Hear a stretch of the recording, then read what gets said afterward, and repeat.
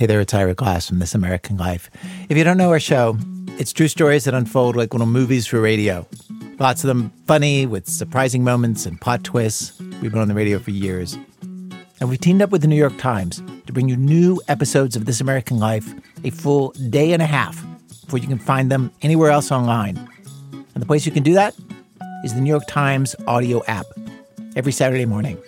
In the app, you also find the best of our archive, hundreds of episodes, plus This American Life shorts, which are handpicked stories when you're in the mood to hear something good, but you don't have time for a whole episode.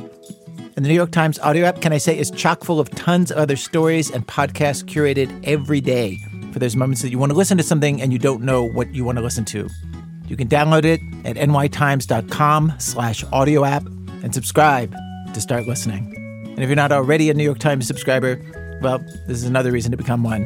Again, that's nytimes.com/audio app.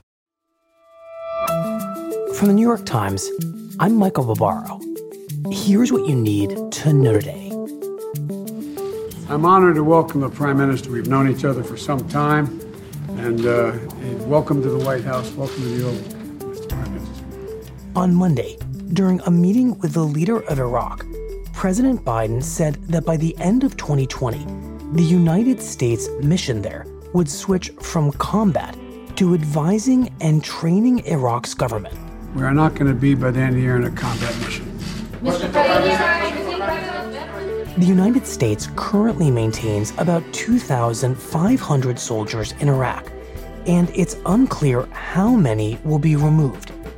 But the shift in Iraq mirrors Biden's efforts to reduce the long-term role of the U.S. military in Afghanistan.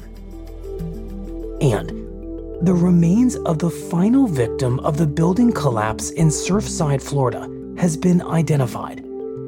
The authorities identified her as 54-year-old Estelle Hadaya, who lived on the building's 6th floor. The discovery brings the final death toll at the building to 98 people. That's it for today. I'm Michael Barbaro. See you tomorrow.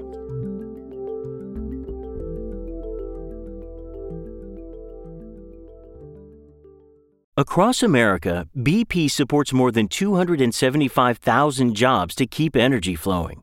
Jobs like expanding capacity for sustainable aviation fuel and biodiesel in Washington state, and bringing massive new infrastructure online in the Gulf of Mexico. It's and, not or. See what doing both means for energy nationwide at bp.com/investing in America.